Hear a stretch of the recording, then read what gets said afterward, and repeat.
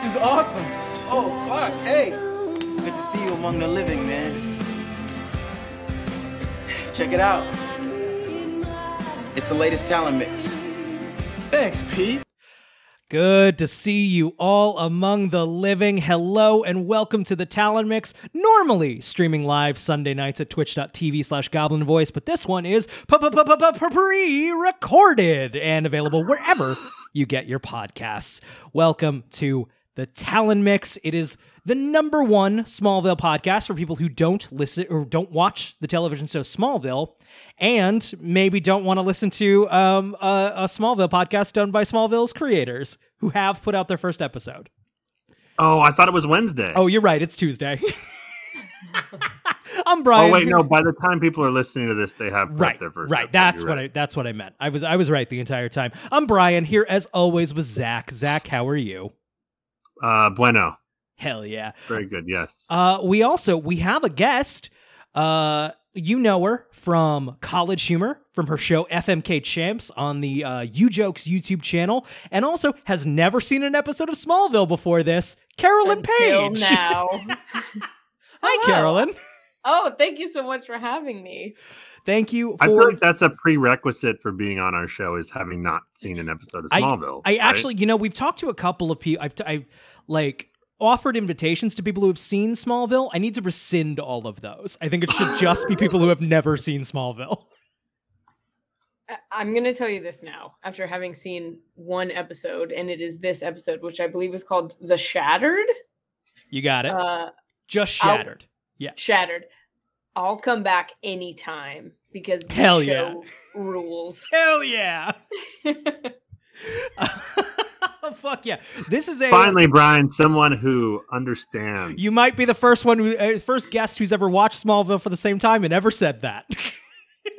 How could you not love it? It's an example of a certain type of media where if this came out and you knew nothing about Superman and this came out, people would lose their fucking minds. They would go, this is the best show ever. What the fuck is happening? What are the rules? It's fascinating. I don't even think Smallville knows its own rules. It's the best. But we will get into Smallville in a moment. Up top, Zach, you watch anything good this week? Well, since we're recording this 2 days after we last did, I haven't watched anything.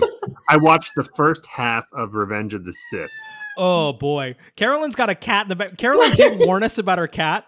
It is going nuts. I have 2 kittens that I'm fostering right now, and they are unfixed and untamed. What are their names? Their Christian names are Famous Amos and Nutter Butter, which I did not bestow upon them. But I've been calling one Gollum because he's got a big old head and he's really cute. And the other one I've just been calling Nutter because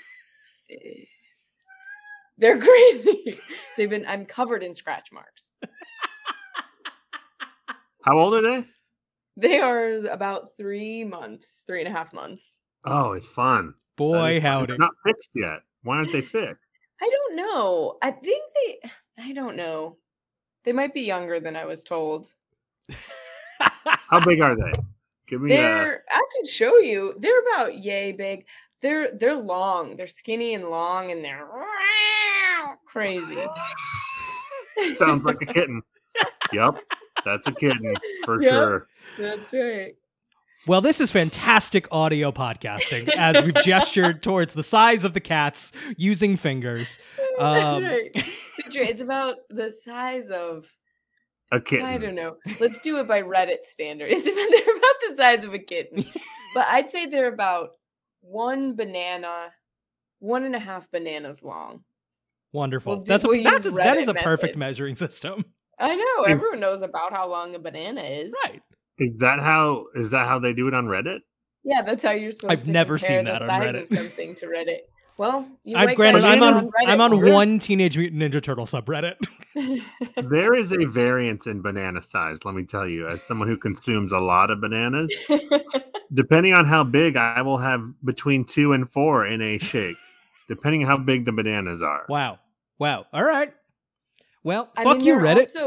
They're also curved, so that makes it right. Why would we use? Some people use a Coke can, but not everyone's like got a can around all the time. But I guess everyone's got a banana. Everyone's got the same size banana. Zach, you watched the first half of Revenge of the Sith. We're saving that conversation for a larger conversation, but broad thoughts? Better than Attack of the Clones. All right. A lot of it is better. I mean, like, there's for the first time there's like some charisma in the performances, and there's some lines that don't make me want to slam my head through a wall. Like Ewan McGregor seems like he's having a lot of fun. Hayden Christensen for the first half of the movie is having fun. I still think Phantom Menace is the best of the three. I think that has become. Oh, sorry, I didn't mean to interrupt. No, go ahead. Are you new to the prequels? No. Have you never seen the prequels before? No, I've seen them many times. Them. I'm rewatching them for some unknown reason.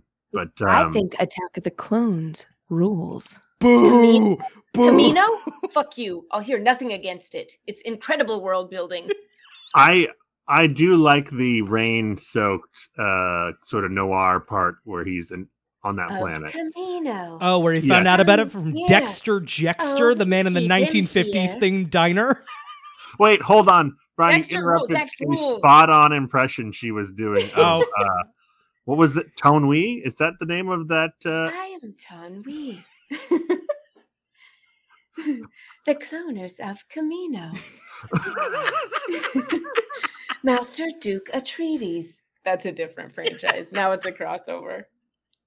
It's Attack of the Clones. I do recognize when I read Dune for the first time, I did realize, this is what George was kind of trying to do in Attack of the Clones. I'm going to say something now that's as controversial as saying Attack of the Clones is good. Dune, the book, sucks. Fuck you, Frank Herbert. We are this podcast is an official meh on Dune across the board. Have we all three read Dune? I've read Dune and Dune 2, which should have been called Tune, but yes, but with an actual 2. Yeah. Like the number 2 and then UNE. It looks enough like a D. Maybe this holiday season we'll get it from in the IMAX. Dennis, if you're we know Dennis is listening. Denis, if you can hear us. Yes, this podcast is an official meh on Dune the book and the movie, and we're meh on Blade Runner. Don't know how you feel about that. I care not for Blade Runner. Meh is fine. It's Perfect. fine.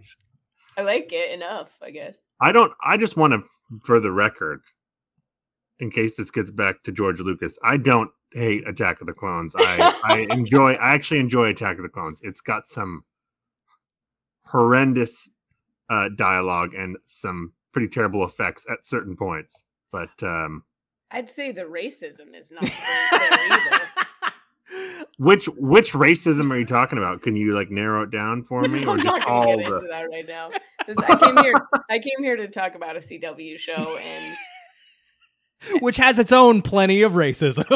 It's in every moment I'm not doing that, it feels like a waste. Carolyn, have you watched anything this week besides Smallville? Let's see, I think I watched. I've really been liking Borgen, which is a European show. It's on Netflix, and it's about this woman who was formerly prime minister who's now in a cabinet position, and it's just about the political machinations of a Scandinavian country, and it's pretty fun. Neat. It's people having careers and families, and it's a nice break because a lot of my life is magical shit, and so It's nice to have something that's grounded. Your fantasy escape is a European show about the interworkings of government. Yeah, and climate change. Yeah, exactly. That's totally true. When you stream about Magic the Gathering several times a week, yeah, it's European government. Yeah, exactly. It's the escape. My cat is currently nibbling on my kneecap to try to get me to pet him. Can you pick him up? Does he like to be picked up? Can I see him? He doesn't, but I will do it anyway. I would like to see the baby. He is a for the standard issue cat. Beautiful. For the listeners, it's a cat.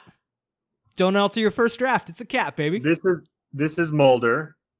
Mulder. Yeah, Scully is somewhere else hanging out, but that's so wonderful. Now, thank you.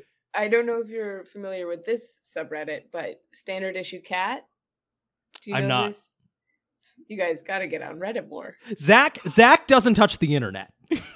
I'm on the internet. I'm just not cool on the internet. Like I'm ancient and I don't understand technology. So By internet, he means a lathe, like lathe. Zach recently sent me a link from BatmanOnFilm.com, and I'm like, they're still around? Did I? I don't know. I didn't even know that I did that. I think it was something else, and Batman One on Film was the one that came to my mind. Anyway. Brian, what have you been watching? Bachelorette just started. On Monday, there are 2 bachelorettes this time, and things are gonna get awkward. Wait, what? There are 2 bachelorettes this season. Same time. Is the twist that they end up together? That's what everyone's hoping for. I would throw out. People have said this about Marvel in the past. It was a tweet that went very viral. But I'm going to apply it to the Bachelorette in this scenario, which is getting queer baited by the Bachelorette is like losing to a dog at chess. Like, if you're really, really hoping that's going to happen. There's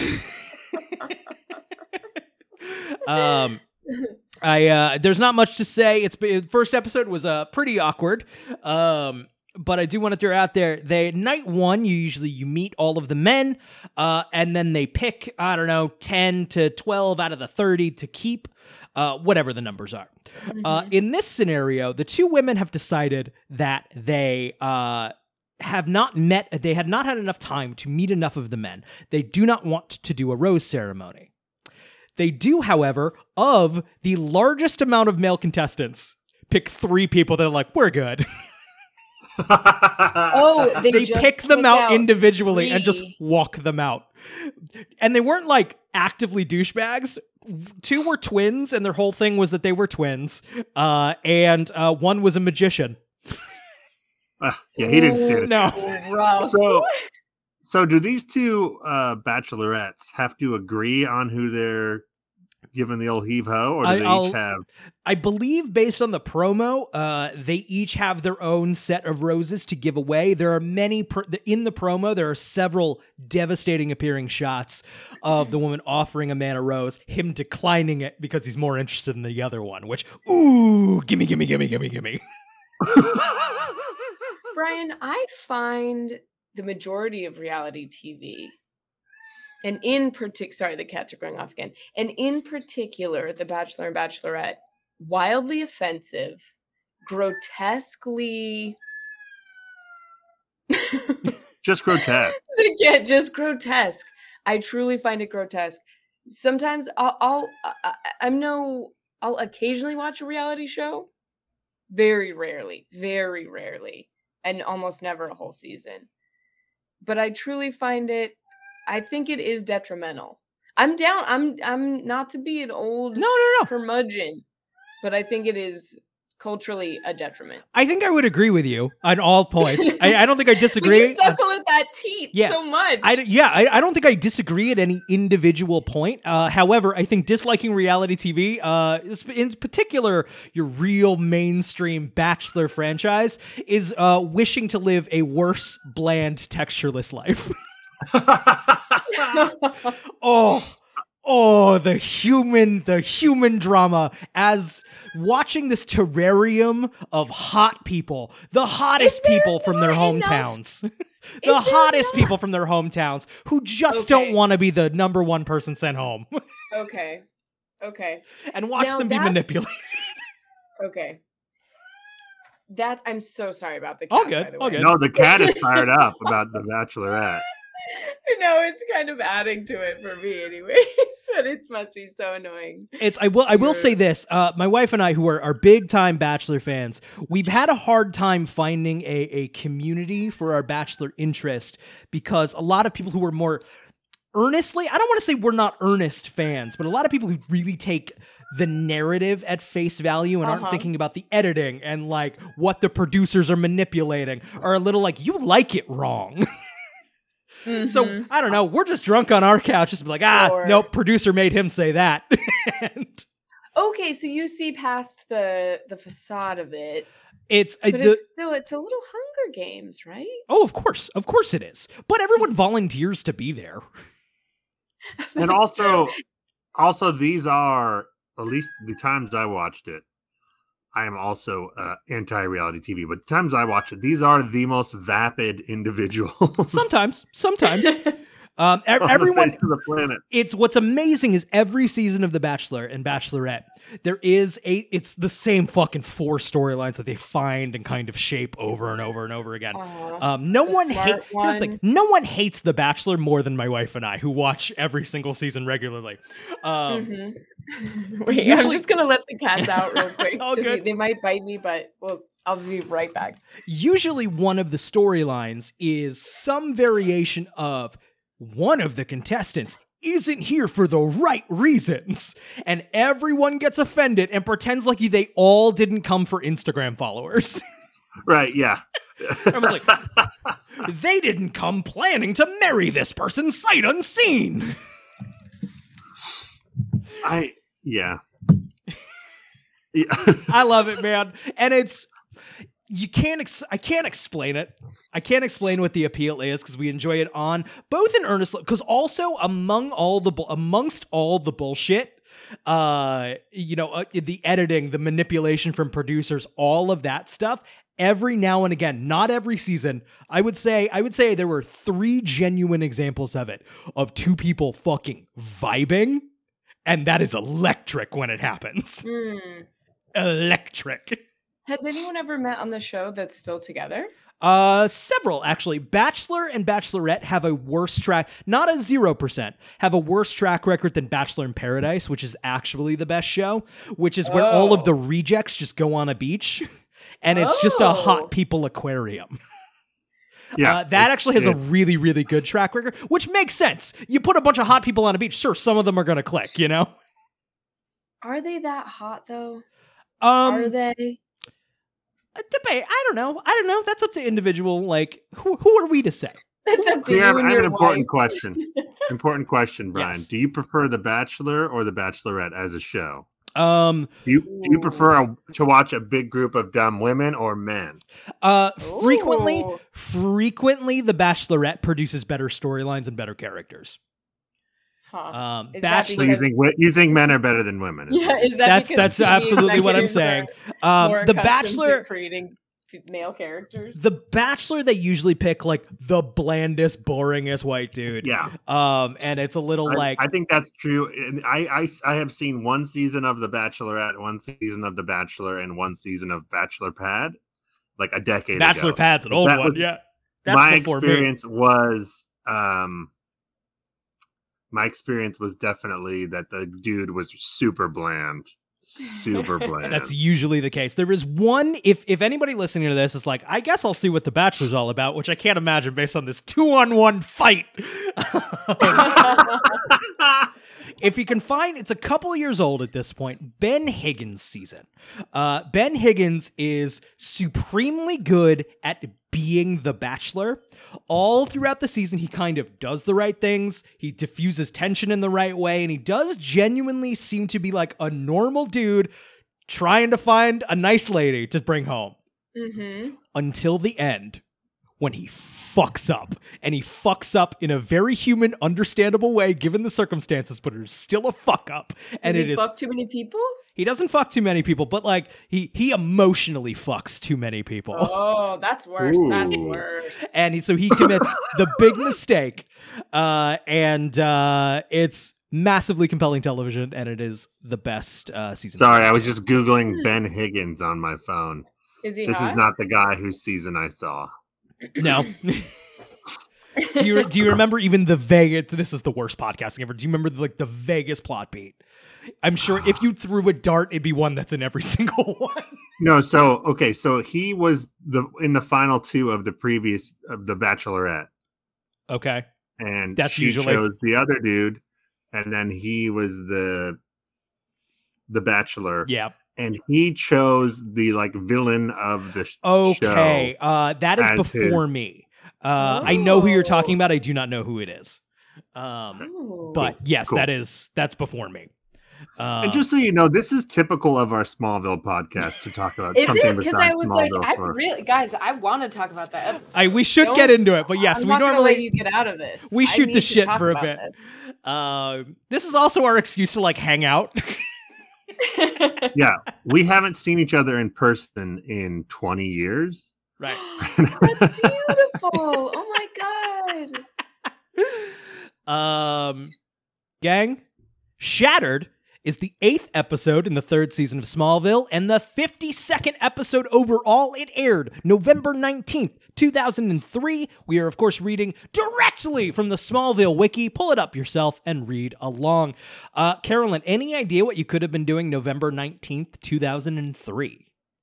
November 19th, 2003, I was having lunch at the Olive Garden. No. I was halfway convinced for a second. Wait, November what? 13th. Wow. I know exactly what I was doing. Sorry, you go first. No, you go first. You go first. I was literally watching this episode of Smallville. Oh, hell yeah. Yeah. This is one of the last that I watched before I dropped off on my initial run through. I think I watched the next one afterwards. Because this was the mid-season finale. So no, you know what? I finished this mid-season finale, and I think I left and came back towards the end of season 3. I think I finished season 3, and then that's when I was done for a while. Carolyn, any ideas? I think I was probably at a play practice in high school. What play? In 2000, I probably would have been too. It maybe would have been my incredible breakout role as Madame Thénardier in Les Mis. Hell yeah. That's probably what I was doing. I was doing that or schoolwork because I was a. How long is Les Mis, the play? That's a long. Well, there's an abbreviated. Yeah, I assume it's a high school version. Abridged. High school abridged. They did cut some of my part for the abridged version. Oh, bummer. What grade were you in 2003? Let's see. I graduated in 2006, so I would have been in my sophomore year, yeah. I graduated 04. Brian, are you 06 also? I believe I'm also 06. I might be 07. Yeah, we're the same age. Yeah, right. 06 was when we knew each other. 06 and 07. So. Which would have been it. So I basically would have, I graduated. Okay, so yeah, I think the same. So I would have been in rehearsals for Welcome to the Monkey House. Oh. Which was a bad compilation of like Vonnegut shorts. I was a snotty teenager who breaks a trombone. Oh, I love that. Right? Wait. I would love to see that. Dude, I'm sure you were great. I'm sure I was not. You got it. You guys, Zach is holding up a copy of Welcome to the Monkey House. Really good collection of shorts, actually. I was in there's a short in there called The Kid Who Could Not Be Tamed, I believe, and I was the titular boy who could not be tamed. I don't remember that, but now I'm going to reread it and just picture you as this boy. I don't think it's a good play. I don't think so. In Metropolis, Morgan Edge is, and I quote from the Smallville wiki here, fingering a rosary made of kryptonite beads as he is having his bandages removed after extensive plastic surgery to change his appearance. Carolyn, you may not be aware of this. They did briefly show it, but the previous 2 episodes that Morgan Edge appeared in, he was played by Rutger Hauer. Oh, I saw that immediately and I was like, oh, damn, I missed this incredible actor. And then now, do you think Rutger Hauer like wasn't available, or do you think Rutger Hauer was good? 1000%. You don't go to the plastic surgery well. No. Oh, no. I mean, was he busy or was he good? Oh, right. Oh, yeah, he was good. He was good. How long had his character been on the show? 2 episodes. He appeared 2 episodes. Oh, and then they replaced him in the 3rd episode? Let's be clear. Yeah, let's be clear. He was in the two premiere episodes of this season. And then the character went away for 6-7 episodes. And then they wrote him back into it with a guy who is doing a Rutger Hauer impression very clearly. And he's real proud of it. Yes, very proud. I was like, I've never seen you. I've never seen the show before. And I can tell that you're proud that you're doing an impression of someone else. Now, Zach, here's the thing. We need to get that guy on the podcast as a guest, because you know who will never do that? You know who will never get as a guest the second guy to play Morgan Edge on Smallville? Fucking Talkville. Yes. You think Welling and Rosenbaum are going to do that? But also, he's not going to come on our show after we just talk shit about his performance. That's the magic of podcast, baby. He's not going to listen to it. Okay. Lex catches up to him in a warehouse and convinces him to confess on tape that he conspired with Lionel to kill Lex's grandparents. Lex does not appear completely well. He seems jumpy and uneasy. Edge explains that they made a deal with the slumlord to split the property insurance money. Any thoughts? So, right from the start, the first musical sting of this episode, I knew nothing about this show, and the first musical sting was incredible. I was swept off my feet. Do you mean the theme song hit? Not that, I don't know. Is that what it is? The very top of the episode, the first sound that you hear, I was like, oh. It was like a cold open. It was just rad. Great music. The first... Are you talking about like the score, not like a needle drop? Yeah, the score, the first... Yeah. Got it. I have notes on the credits too. We'll get to that in a minute. I think the score is trying to quote the Danny Elfman, Tim Burton Batman scene where the Joker is totally. Oh God, yeah! I didn't even think of that. That's totally what it felt like. Yes. Okay. Is that where we get? Is that where Zach? Do we get a certain important moment? Is that where that happens?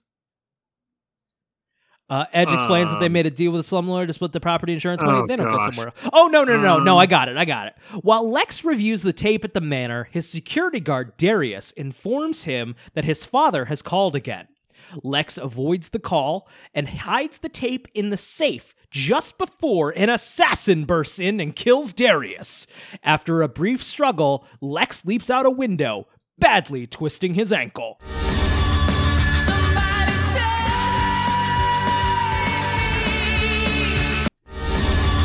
I did it again. I did it again.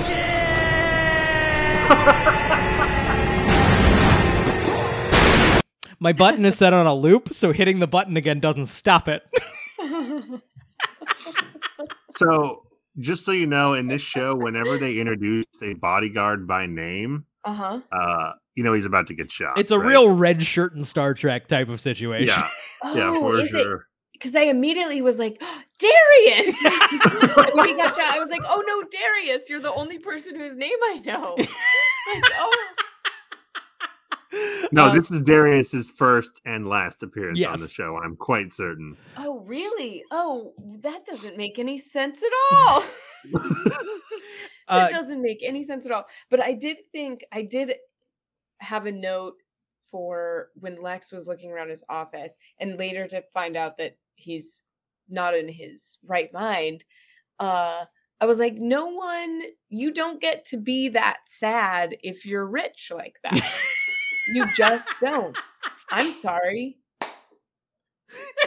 I mean, you would have a lot of trouble with the first 2.5 seasons of this show. I just don't believe it. Well, I mean, you got a little peek at how abusive his father is, right? Oh, in this that's episode. True. He's got some trauma. He's got some drama. He is being simultaneously gaslit by his father and his best friend into insanity. And his 16-year-old best friend. This was an incredible origin story. Like, I really felt like this was the episode that, like, this is a villain origin story. We're getting there. And Michael Rosenbaum fucking kills it. He was so good. He is really good. So good. He's normally even better than this. This one, he's chewing the scenery. He's playing crazy up to 11. Totally. By the end of it. Totally. Carolyn, you said you had thoughts on the theme song. Your first time seeing the Smallville theme. Something that brings nothing but warm and joy into my heart. Is Superman crucified in this?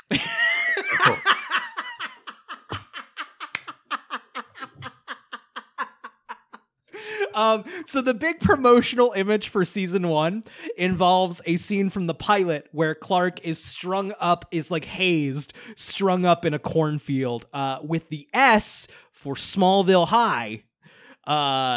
It's supposed to be like a scarecrow, not like Jesus. But okay. Now I'm gonna look. Sorry, I need to look something up. Really? Oh no, quick. It definitely was a controversy at the time. Yeah, because and Superman and Christ imagery is popular to say the least. Sure. Unfortunately, yeah. Not as popular as having a picture of Obi-Wan that looks like Jesus from the prequels. I think both are great. You know that reference if you'd ever been on Reddit. I have had 2 aunts post the Obi-Wan is Jesus thing unironically just like you have yes oh, fully Brian. have seen it in the wild. They just think it's a normal they just Jesus. think it's a picture of Jesus, but no, it's a picture of Ewan McGregor as the character we could Obi-Wan do a lot for Star worse Wars. than Ewan McGregor as real Jesus. You know what I mean? My Jesus. So okay, this will maybe come in. Can I jump around? Do you mind if I jump around? You can, yeah. Because this does relate to something else later in the episode. First of all, I was like, oh, is this guy being crucified? And then I'm like, tied up like in a field like that is not great. And then, okay, when we get to it in the episode, I'm going to call back to this moment because I want to proceed. I think that was another controversy was that he was tied up and hazed in a field, which had recently happened. Right. Very similar. Right. Yeah. Right. Horrific. Real life, terrible shit. Yeah. Yeah. If you take what's happening in this show literally, if you take what's happening in this show literally, it's all awful. Just so you know. It's intense. It's an intense show. But I also had a great time because within the first 10 minutes of the show, I gasped and said, a ninja! Which was an unexpected delight. I have a serious question for the room. Yes. Would you rather get shot or jump through a stained glass window? Because Lex just hurls himself through this fucking window. I don't think I would want to jump through a window. That's will I survive either? Right, yeah, I will run at the guy with a gun before I'll jump through the fucking window. It's the propulsion to break the glass. Yeah, I feel like I would jump in and just my head would go through, or he just did parts jump of through me. Face first. I mean, but it makes sense because he's been slowly being drugged for weeks. Spoiler alert, yes, but yeah. Mm-hmm. Spoiler alert! It's podcast the episode we just watched. What are we doing here? No one who listens to this show watches the show. Yeah, so they are learning as we say it. Here's the best way to. Oh, I see. But here's the best way to do it. You watch a minute of the show, listen to a minute of the podcast. Watch a minute of the show, listen to a minute. No, don't watch a single minute of it. That's for me and Zach. I will also mention the window that Lex jumps out. That is clearly like the Luther Manor window we jump out of. Every time a Luther Manor window is broken, that's the window. Sure. Right, but sometimes it's on the second floor or the third floor. How many floors they got? This is why I'm saying he shouldn't be sad. You got so many floors. All he wants is a family that loves him. He doesn't even care about the money. Tough shit. Me fucking too. But you know what? I don't have $1 million. Lex escapes to the Kent farm. Suck it up. I'm just kidding. I love you, Barb and Dave and Alex, my beautiful family.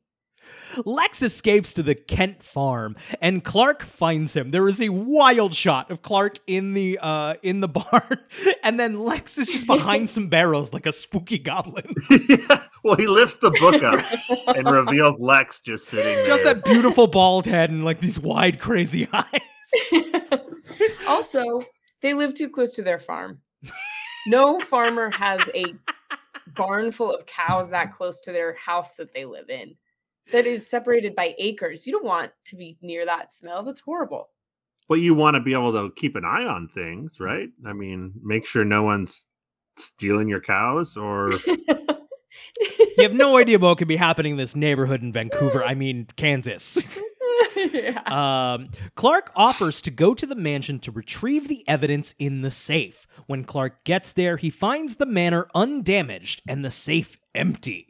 The stained glass window has been repaired, but Clark uses his X-ray vision to find a shard of glass behind some furniture. So when Clark is in the barn with Lex, his dad calls up and says, like, give me a hand milking these cows.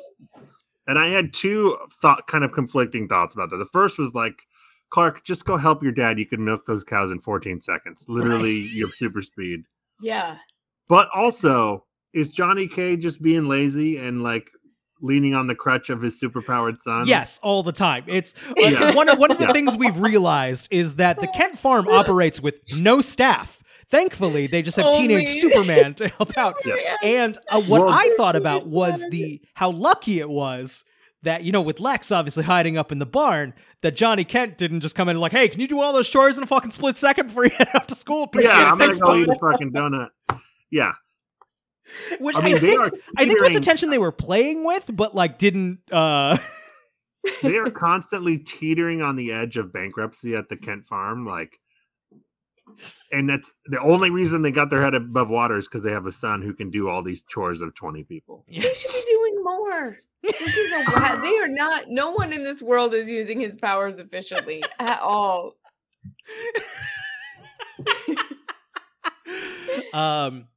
So Clark goes to the Luthor Manor. The window has been repaired. He finds a shard of glass behind some furniture. Clark returns to the farm and reports what he found to Lex. Then Clark goes to Chloe. Chloe admits to finding the connection between Lionel and Edge, but has no idea how Lex developed the theory that they killed Lionel's parents. Carolyn, are you familiar with Allison Mack's whole thing? No. What's her thing? Chloe, the character Chloe is played by Allison Mack, who was heavily, she's currently in prison, after being majorly involved in the Nexium cult thing. Whoa. That like super wild sex cult thing where like they branded people. She was a key operator in that. She was the number 2, right? Yeah. She was the number 2. Yeah. She tried to like hook Smallville people into that. Oh my God. Yup. Okay. I'm honestly really glad to hear you say this because I even told you beforehand, like, I don't want to dunk on anyone. Like, I just don't want people to feel bad. But she gave me the heebie-jeebies right from the start. I was like, "Ooh, what's your go?" I had a super duper crush on her. That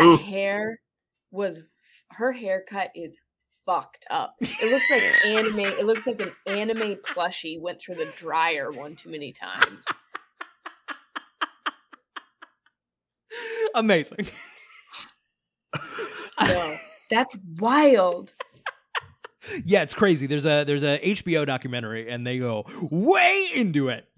And a Showtime documentary. Right. Ooh, just like Firefest. I love it when Alex make competing documentaries. Just want a note, Brian. That scene, he pulls up in the red pickup truck, which looks pristine again. Yeah, perfectly fine. Weird. This pickup truck of the Kents has been totaled 15 times, Brian? Many Well, times he can this fix season. That's why he doesn't have time to do the cows, because he fixed the pickup truck in the morning. Clark is just super speeding, taking that's up actually dents. happening. Do you think the insurance company is really frustrated with the Kents? Like, they have to, like, how many times can he total the fucking truck? Their premiums, that's why the farm's going bankrupt, because their premiums are The so premiums are just skyrocketing. You know how like insurance now you can just send a picture from the accident and just like instantly, hey, flipped it again. Why? They should have had a storyline where they were sending like private detectives, like that's who insurance finds out adjusters. Clark's shit. Yeah, to see what the hell's going on. Clark and Chloe return to the farm where they find Lionel, Jonathan, and Martha waiting for them.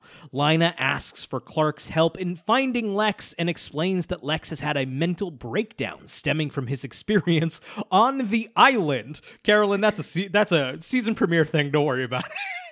Lex married a lady. They went on their honeymoon. She hijacked the plane, parachuted out. He crashed on an island. He imagined up another guy, and now he's cuckoo banana crazy.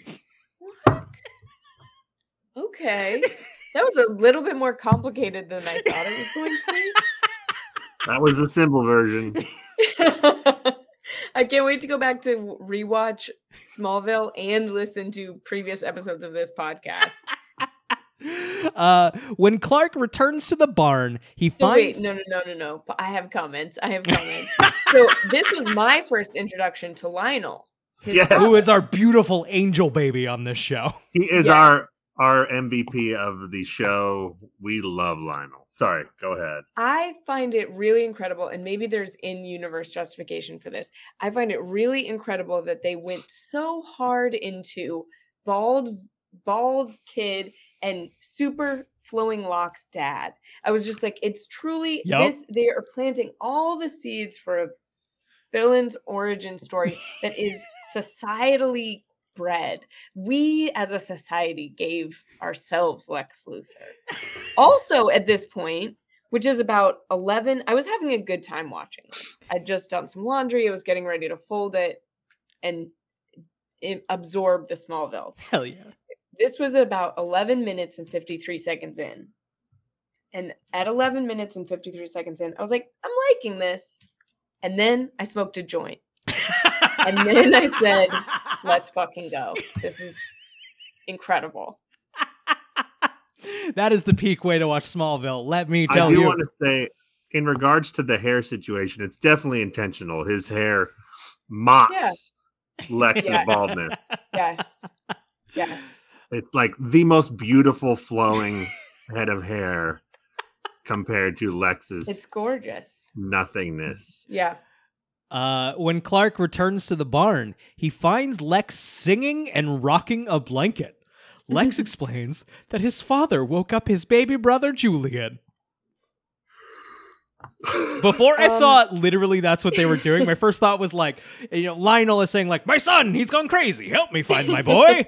And then like Clark goes into the barn and it's just Lex like quietly singing. And I'm like, if you don't want to look crazy, don't be quietly singing. Right. Yes. Brian, if you walk in on a friend of yours singing and rocking a invisible baby, do you engage them or do you just back out? I'm gone. I'm actually gone. That is the exact line where my friendship hits. That is where Zach, if I walk in and you are cradling something quietly singing, I was like, I gotta go. Yeah. This has been great. This has been a very fulfilling and wonderful friendship for me, but I gotta go. Right. Like either I'm losing my mind or this is some kind of horror movie possession, like some shit you don't want to get involved in. It doesn't sound good either way. It doesn't sound good for me to disturb you, you know? No, yeah. I'm rocking the baby. Don't wake the baby. I think Clark got lucky that Lex was mostly like, yeah, I got a baby here. It wasn't like, It was very calm in the moment. Right. But there's a scene, there's a shot in this scene where it is through a crack in the barn and they're looking down, the camera's looking down on the people talking in the front yard by the truck. And this scene, the blonde woman, what's her name again? The blonde science friend? Chloe. Allison Mack leans over and of Nexium. of Nexium fame. Allison Mack of Nexium fame leans over in this throwaway shot and in this serious moment smiles, giggles, and kisses Superman, who I don't know the actor's name, so I'm going to call him Henry Cavill. She kisses Henry Cavill's arm. No, I noticed that. Go rewatch it. Did you notice it? I missed that. I think it's you just saw it. It was weird. She was clearly laughing about a chase. No, it was totally right. candid. It was like in the middle of a scene, something made her laugh, and she like puts her head on his shoulder and laughs. Yes, I was like, you are really not flirting at work. You are at work, girl. They must not have had any good takes because that was the one they used. I missed that. Go back and rewatch it. That's book one. And it's not on the edge of the frame or anything. And if it was on the edge of the frame, I would get it because it was broadcast like a square, not right. Yeah. But it's not. It's right in the middle of the frame, and it's like quite clearly she's laughing, and it's not supposed to be a funny conversation they're having down there. Completely missed that. That's wild. Okay, so Clark discusses Lex's behavior with his parents. Martha and Jonathan try to encourage Clark to get Lex the proper help. Lex overhears the conversation and decides the Kents aren't really on his side and insists that he has to go find Edge to prove that he's not crazy. Clark, Johnny K, as skeptical as we are about the Morgan Edge facelift plotline. Right. It's we've talked about before. Johnny K has a real Scully disease of. Sure, it's been 3 seasons now of insane thing after insane thing, and Johnny K, the man with the alien son, who can entirely work his farms. Like, I don't know, Clark, that's a little ridiculous. That's a bit of a leap, son. Do you think that? Let me ask you this: as longtime show watchers, do they have a lot of talks? Serious family discussions in their front yard, standing around? I would say I think any location on the Kent farm is fair game for a very serious conversation, okay. Clark. What I love about that scene is, so Lex comes up and is like, I heard everything you said, and they have dialogue for like 45 seconds, and then Chloe comes up like, I tried to stop him. It's like, how much of a head start? How fast is Lex? He's in goblin mode. He's slow is Chloe. Oh, he's very slow from all of the cult stuff she's been doing. Okay. Let's see. Clark decides to stick with Lex. They go to the warehouse where Edge has had his plastic surgery, but it has been transformed into a sewing factory. Lex threatens one of the immigrants as Clark pulls him out. No, I guess that's fair. Smallville Wiki. They are like, the whole thing is like I don't know if the Smallville Wiki made the assumption that they're all immigrants. I know. I was going to say, how do you know that man is an immigrant? They cannot understand Lex yelling at them. I will say that. That's true. Not native English speakers. Yeah. Still, yeah. But I'm gonna go out there, Wiki. Into their job, right? Wiki. I don't know. I think you went out of line there. So, you could have just said people. Right. Superman could really. He's like, Lex is like, I'll go in first, and then Superman, Henry Cavill's like, no, I'll come with you. What? He could have used his X-ray vision. It doesn't cost him anything to use his powers. Lex doesn't know that he has powers, and Clark is desperately trying to keep that from Lex. This is where he first sees his. Okay, not to jump ahead, but wow. No, guys, this is the best episode to watch for the first time. I feel like you don't start with this episode. This is when the show starts. Clark has been gaslighting Lex about his powers the entire show, slowly driving him mad. Oh, that's fucked up, Superman. But he's right. A teen. It is kind of a thing in this show where Superman is partially responsible for creating Lex Luthor. Did you guys talk about how mean Lex was to the immigrants? we talked about Are they immigrants? Are they not immigrants? We think the Smallville wiki maybe shouldn't have should have just said people. In the episode, they do call them immigrants. Okay, then. Sure. That's where it comes. I'm just to defend the wiki. Got it. It wasn't the wiki's fault. It was the episode's fault. Right. Yeah. Lex goes. We didn't really talk about it. What were your thoughts? No. I was just going to say he is ruder than he has to be to those people. But he is going crazy. Yes, but he's being drugged slowly. Spoiler alert. Yes. Yeah. That was the linchpin. Right. So this made me think of, okay, I had a big realization about superheroes, which are in my world and zeitgeist a lot. Think a lot about superheroes and superpowers. So many superheroes have heightened intelligence. Superman doesn't. He has super strength. He has super speed. He has super resilience. Bunch of shit. Not super smart. Nope. He's not a smart man. No, he is not. Clark Kent is not a smart teen. He's just the number of times when I really wanted him to ask any question in this episode was astonishing. That is actually unrelated to Smallville. One of the things I like about Superman, I gotta say, is he's got these godlike powers, but he's just a guy. He's just a guy from Kansas doing his best.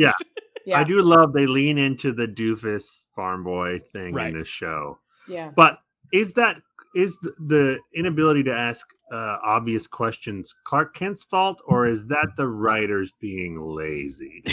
That the latter. Is that? But the writing on the show was good. The story was great. I was super engaged. Oh, we love the show. I appreciate the writing. We give the writers a lot of shit though, also. Okay, fair. But fair. It's definitely a thing where they know what they're doing. I don't think they would. I think most of our criticisms they would go, yeah, we had a deadline. Yeah, exactly. They would be or studio notes or whatever. Hey, we did what we had to do. I think that is largely the episode had to happen. Podcasters 20 years later. Yeah. Adult men rewatching this show. 20 years later. Whoa, yeah. He's 20 years later. Yeah, this is an old show. I'm ancient.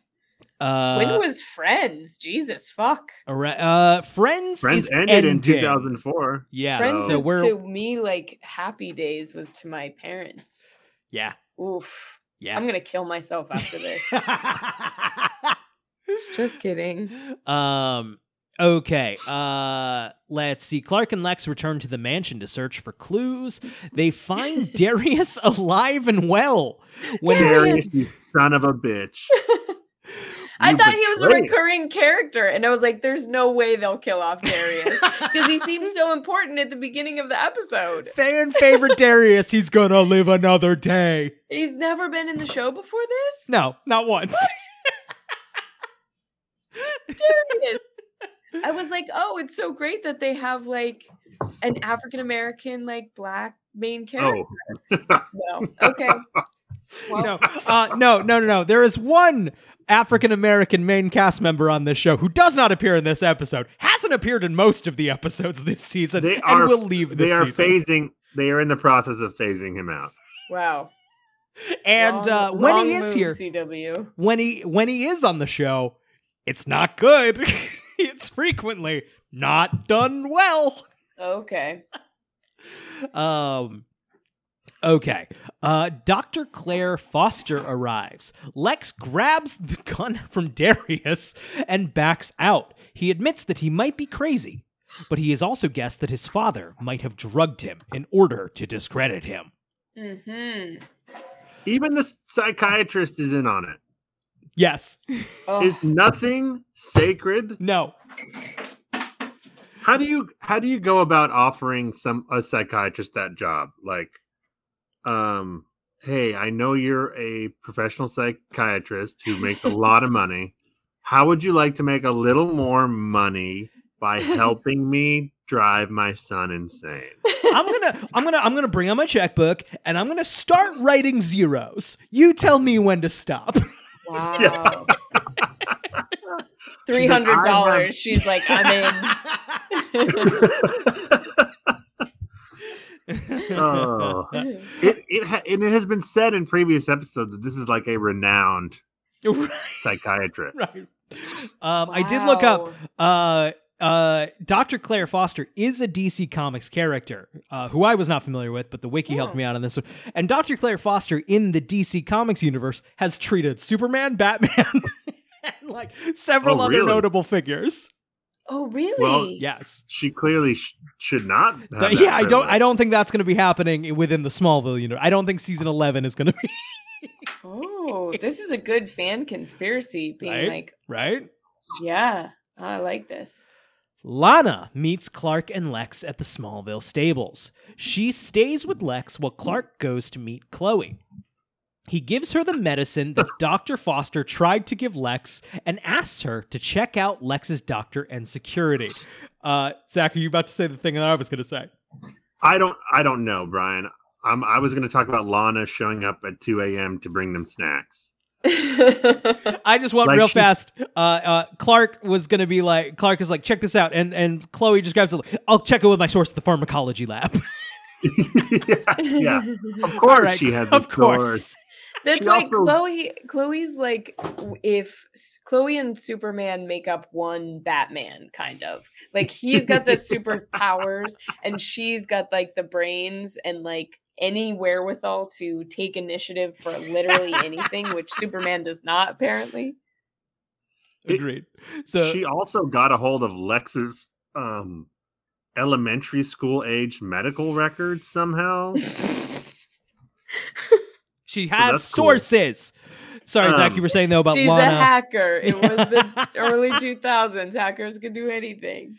Like, the scene opens with Lana showing up to the horse stables, and she's like, "It's the middle of the night. Why did you want me to bring this food?"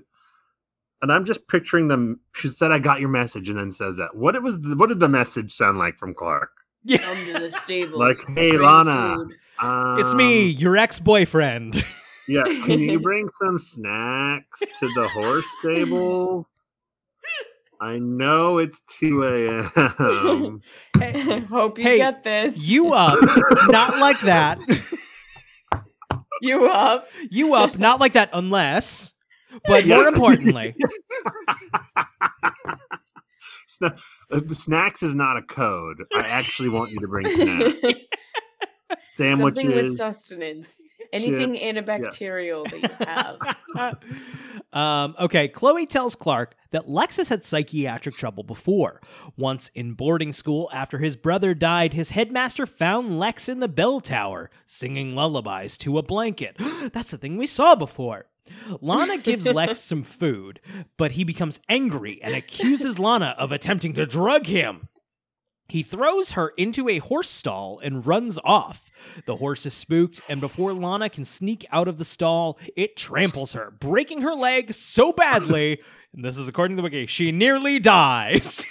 The leg break is pretty awful. It looks like when Jim Carrey fell off the jetway in Dumb and Dumber. Like, her leg is like going the wrong direction. I also really love the Lana doll that gets trampled by the horse. Like, cuts to an obvious dummy, just like.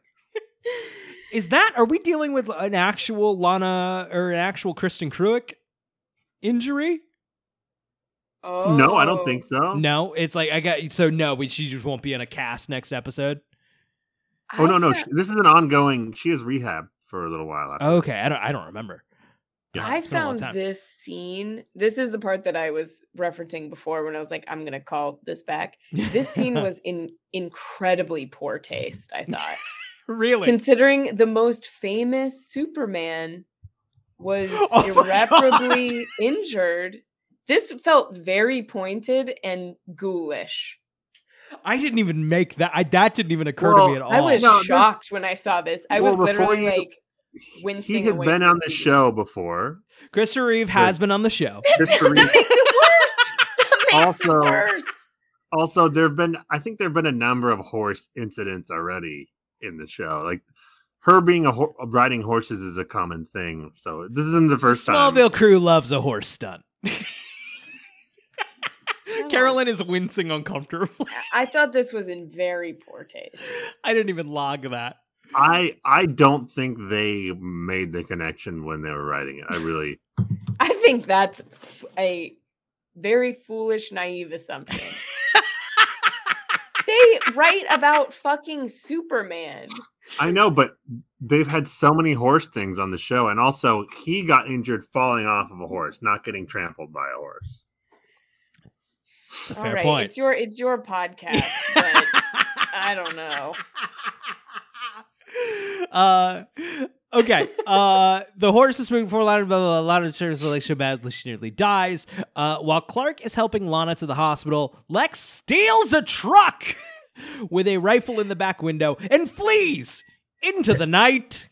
So I didn't know what to expect from this show, because in Superman, in comics, there's anything. There's science, aliens, illusion, magic, like any brain control, I don't know.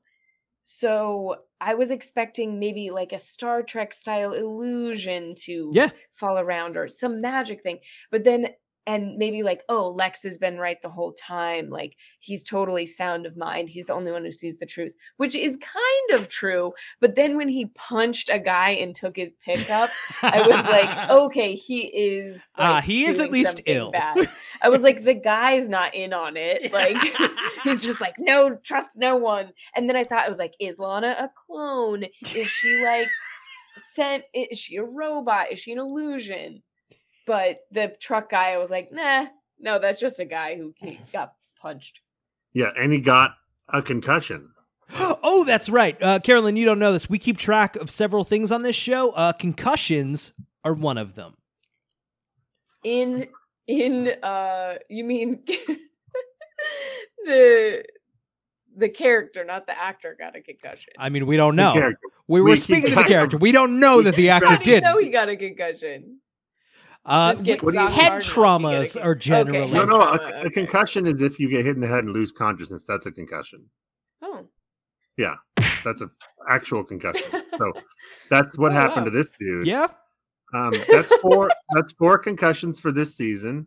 We're gonna get a few more before the end of this episode. Don't worry, we're gonna get a few more. Concussions, Carolyn. Concussions are what Smallville uses largely for major characters to not find out that Clark has superpowers. A lot of characters getting knocked out. How many concussions we had last season? Oh, how many you had last season? Yeah. Okay. Well, how many? 24 episodes. Okay, 24 episodes. So this is 8.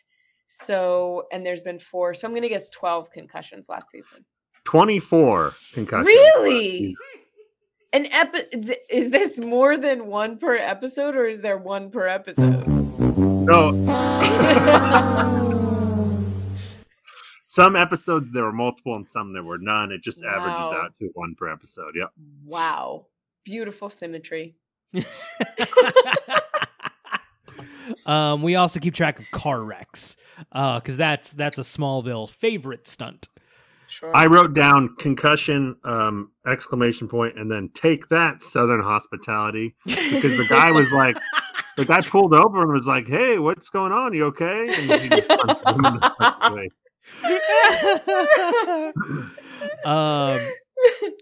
As Clark watches an unconscious Lana in her hospital room, Lionel contemptuously blames Clark for Lex's disappearance and Lana's injuries. I like watching Clark get gaslit. Yeah, right? Lionel. Finally. Like the only person who's better at it than Clark is Lionel. Chloe arrives, and when Lionel leaves, Clark admits to Chloe that he feels guilty for what happened to Lana. But Chloe says that someone at the mansion could have drugged Lex. Clark then goes to Darius and gets him to confess that he drugged Lex's scotch.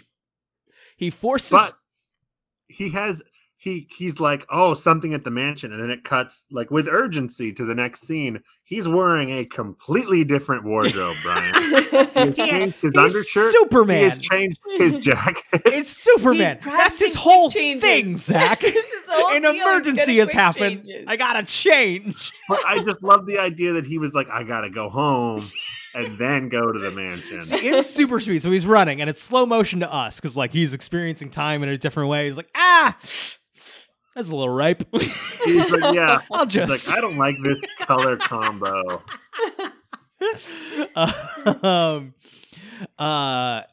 Okay. Chloe arrives and blah, blah, blah, blah, blah. Clark then goes to Darius and gets him to confess that he drugged Alexa's scotch. He forces Darius to call his contact and tell him to meet him at the stables. But what the wiki is missing here is that Clark tells him to meet at the stables with a bag full of Benjamins. Clocked that, wrote down immediately my notes. Whoa, Superman gets badass. But I wrote down Tom Welling not super convincing as badass on my. You did? Yeah. That's amazing. Yeah. That's amazing. I was like, oh, is this his MO that he like is just kind of a bully, like strong arm, just uses his strength a little bit? Because that makes sense. Just being below average intelligence does not make sense for this character. IMO. I'm gonna once in a while he does like put on a show of being tough guy to like intimidate someone, but it's all an act. But for he sure. could Like, kill anyone with like without using any effort. right, and he knows that, so he doesn't need to prove it by being a tough guy, right? He's Must be nice. yeah. I spent all day going around trying to prove I'm a tough guy. I'm gonna Flexing my power hit. knuckles. I'm gonna power hit through the next 2 paragraphs to make up some time. Okay. Stop me if there's an emergency quick comment, and then save all general larger comments for the end. Meanwhile, Lex breaks into Lionel's office at Luther Court Plaza and confronts him. Lionel denies everything and claims that Edge is responsible. Lex begins to hallucinate about his brother Julian, and Lionel says he doesn't blame Lex for Julian's death. Lex forces Lionel to give him Edge's location and then knocks him out. That's a concussion, baby! Ooh. My sound bar is taking a minute. Okay. Clark gets Edge's location as well from the assassin sent to kill him. But Lex gets to Edge first. Edge claims it was Lionel's idea to make Lex crazy rather than him. Clark shows up to stop Lex from shooting Edge, but is incapacitated by Edge's kryptonite beads. Stop.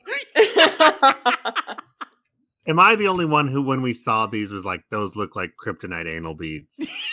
Oh no, I thought they were a rosary. Oh yeah, rosary. That kind of looks like that too. Aren't anal beads progressively sized? That's true. Yeah.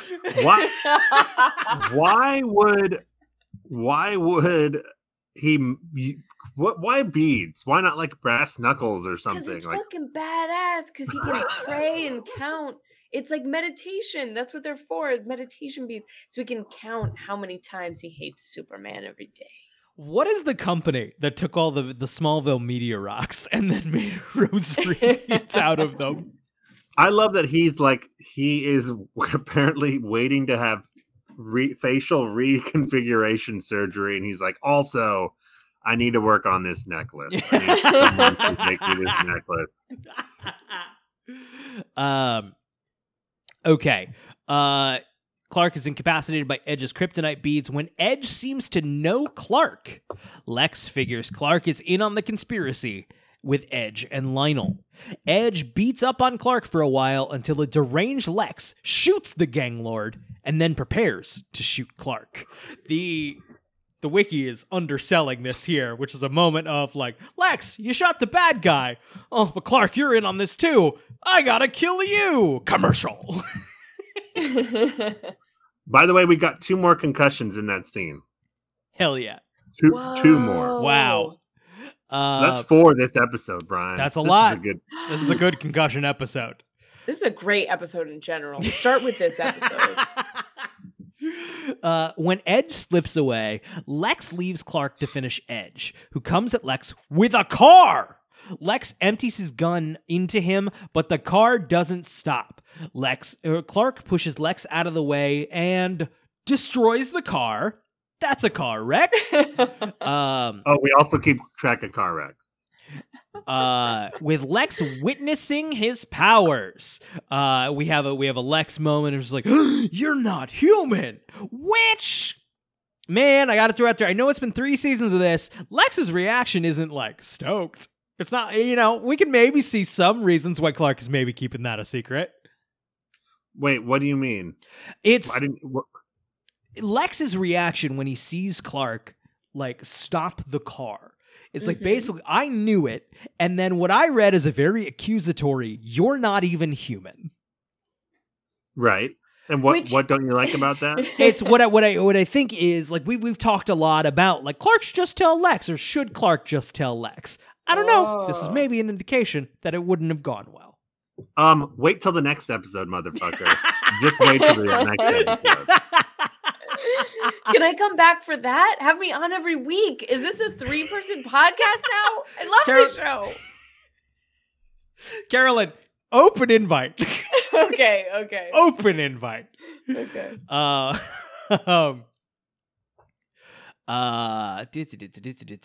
Like Lex is like, they're dragging him off, and he's trying to tell them that this guy just got hit by the car. He's like, look at the car. They don't look at the car. They will not even glance over to see this car wreckage. Eventually, someone finds this car wreckage, right? And they're like, yeah, what that could is have weird. possibly caused that? Did it wrap around a tree? Where's the tree? It's not injured at all. It looks like it ran into sort of a man made of steel. But that couldn't possibly be. Okay. Destroys the car. Lex witnesses his powers. Clark super speeds away just as Dr. Foster arrives with some men who haul Lex away as she screams for Clark. Lana wakes up and asks about Lex. She tells Clark that she always thought he was being paranoid when he said that he was dangerous. But now, she thinks it's true. She needs to stay away from him. Ooh, good shit. Good shit. It's finally a sane decision from Lana. Run, Lana. Run. When they were in the barn and he was like, I don't ever want to put you in danger again. I'm Henry Cavill. And then he immediately leaves. I'm like, you're fucking stupid, Superman. Think even a little bit. Use your powers even a little bit. Okay. At the sanitarium, which looks like a maximum security prison, Lionel and Dr. Foster conspire to erase Lex's short-term memory. As Lionel looks in Lex's cell, wearing a straitjacket. It's my nightmare. Johnny Cash's Hurt cover is playing. Yes.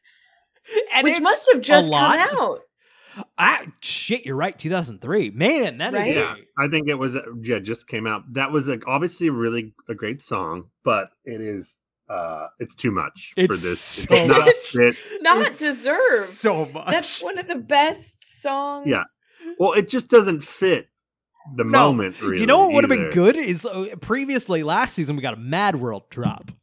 That would have been right. That would have been great right there. Drop Mad World right there. That's where you should have used Mad World. Or throw in whatever butt rock song they normally put on. Yeah. It's so buck wild, not appropriate. Alt rock garbage that they normally have. Just throw one of those on. Don't solely Johnny Cash would be. But I can see this as a mid-season finale. Yeah, let's go all out and let's put a really hot song right now. It reeks of the writers being like, "This is a dope song. Let's just put it on there." Absolutely. The song makes me feel that the show is shittier. It's like turning the lights on at the end of the night at the bar. Just leave us in darkness. I don't want to see. The light is too illuminating. That was clearly most of the music budget for this episode. The only other needle drop this episode is "She'll Be the One" by Boss House. I think I vaguely remember this song. I don't remember where it is in the episode, and I've never heard of Boss House. Boss House has appeared so many times on this show, and I have never heard. I don't know who the hell Boss House is. For that to be the case of we've done 52 of these at this point, Boss House clearly leaves my memory the second we're done with. Anytime I read it, there's a Doctor Who monster where their whole thing is you forget them the second you look away. Yeah. And that's Boss House for me, apparently. Okay. Some wiki notes here on the title. To shatter means to damage or to break something into pieces. In this episode, just like the window he jumped through. Wait. And Psyche. And Morgan Edge and Lionel Luthor attempt to shatter Lex's mind, and also Lana's leg gets shattered by a horse. Oh, which again was grotesque. And possibly poor taste. Questionable taste. Yeah.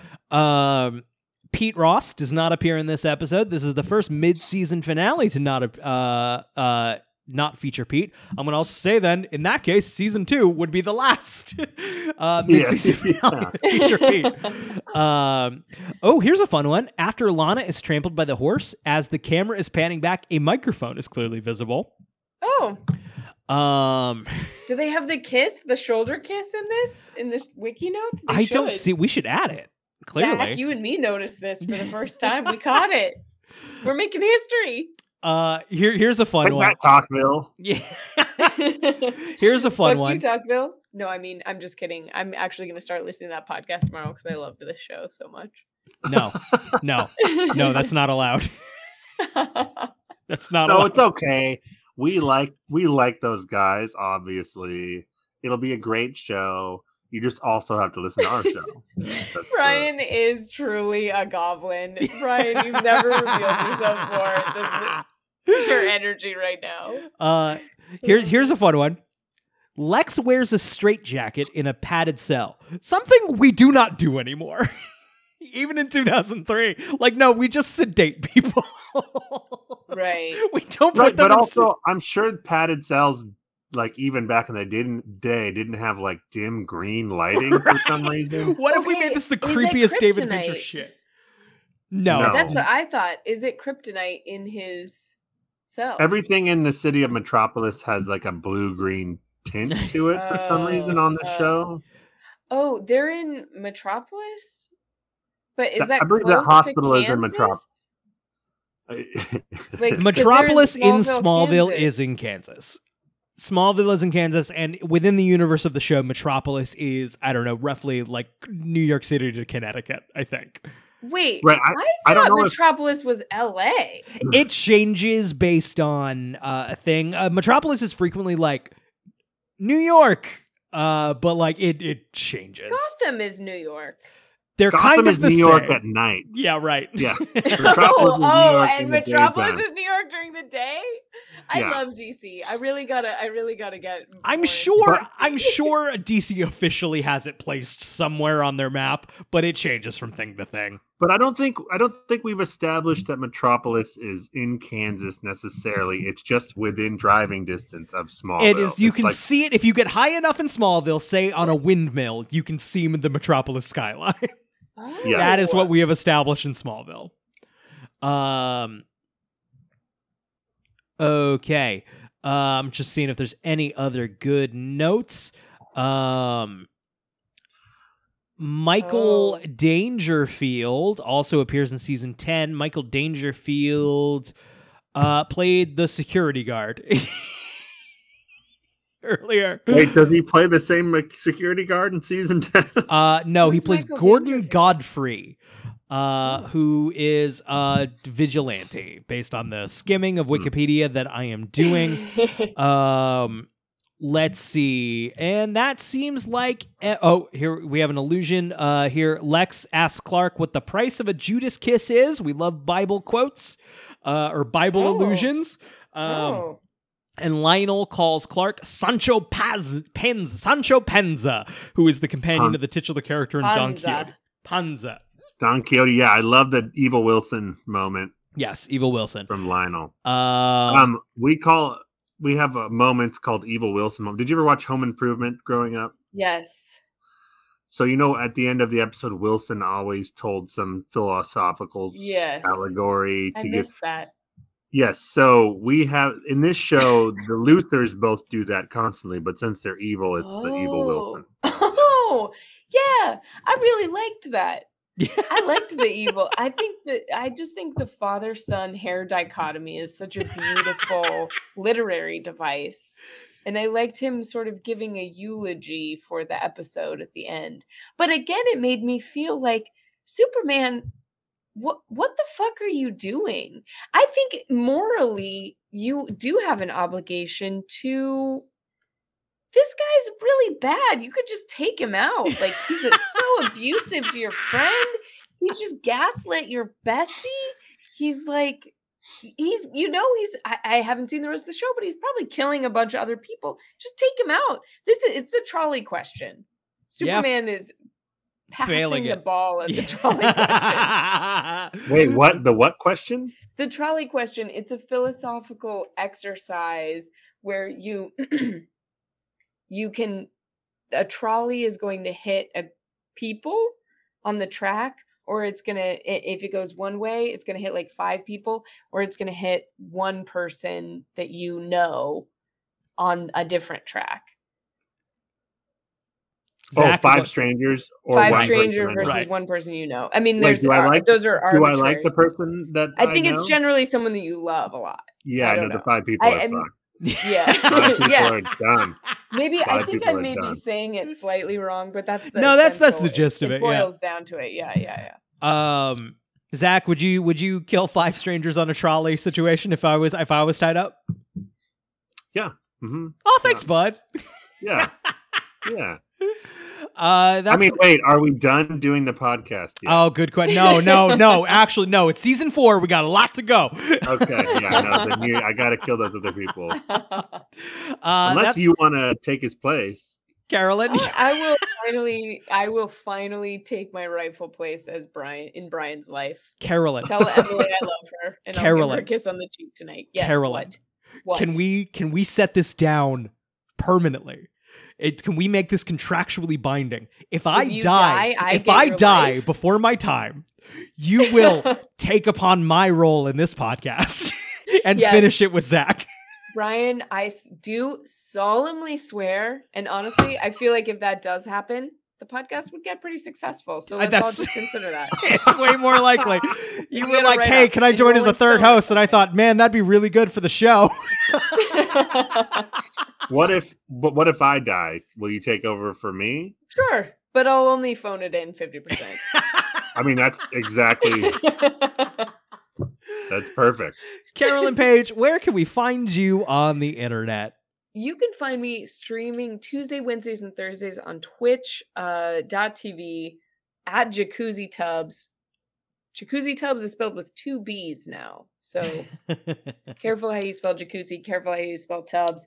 I play all kinds of video games. You can also catch me on Wednesday nights at 7 p.m. Pacific on the UJokes YouTube channel, playing the world's only competitive Fuck, Marry, Kill game show, FMK Champions.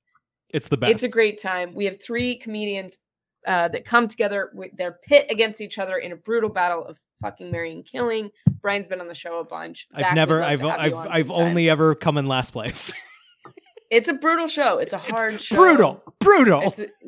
It's brutal. Zach, do you have a question for the Smallville gods? I do.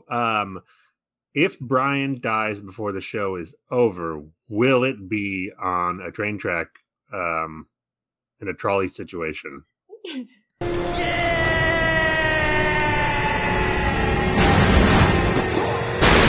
Good night, everybody.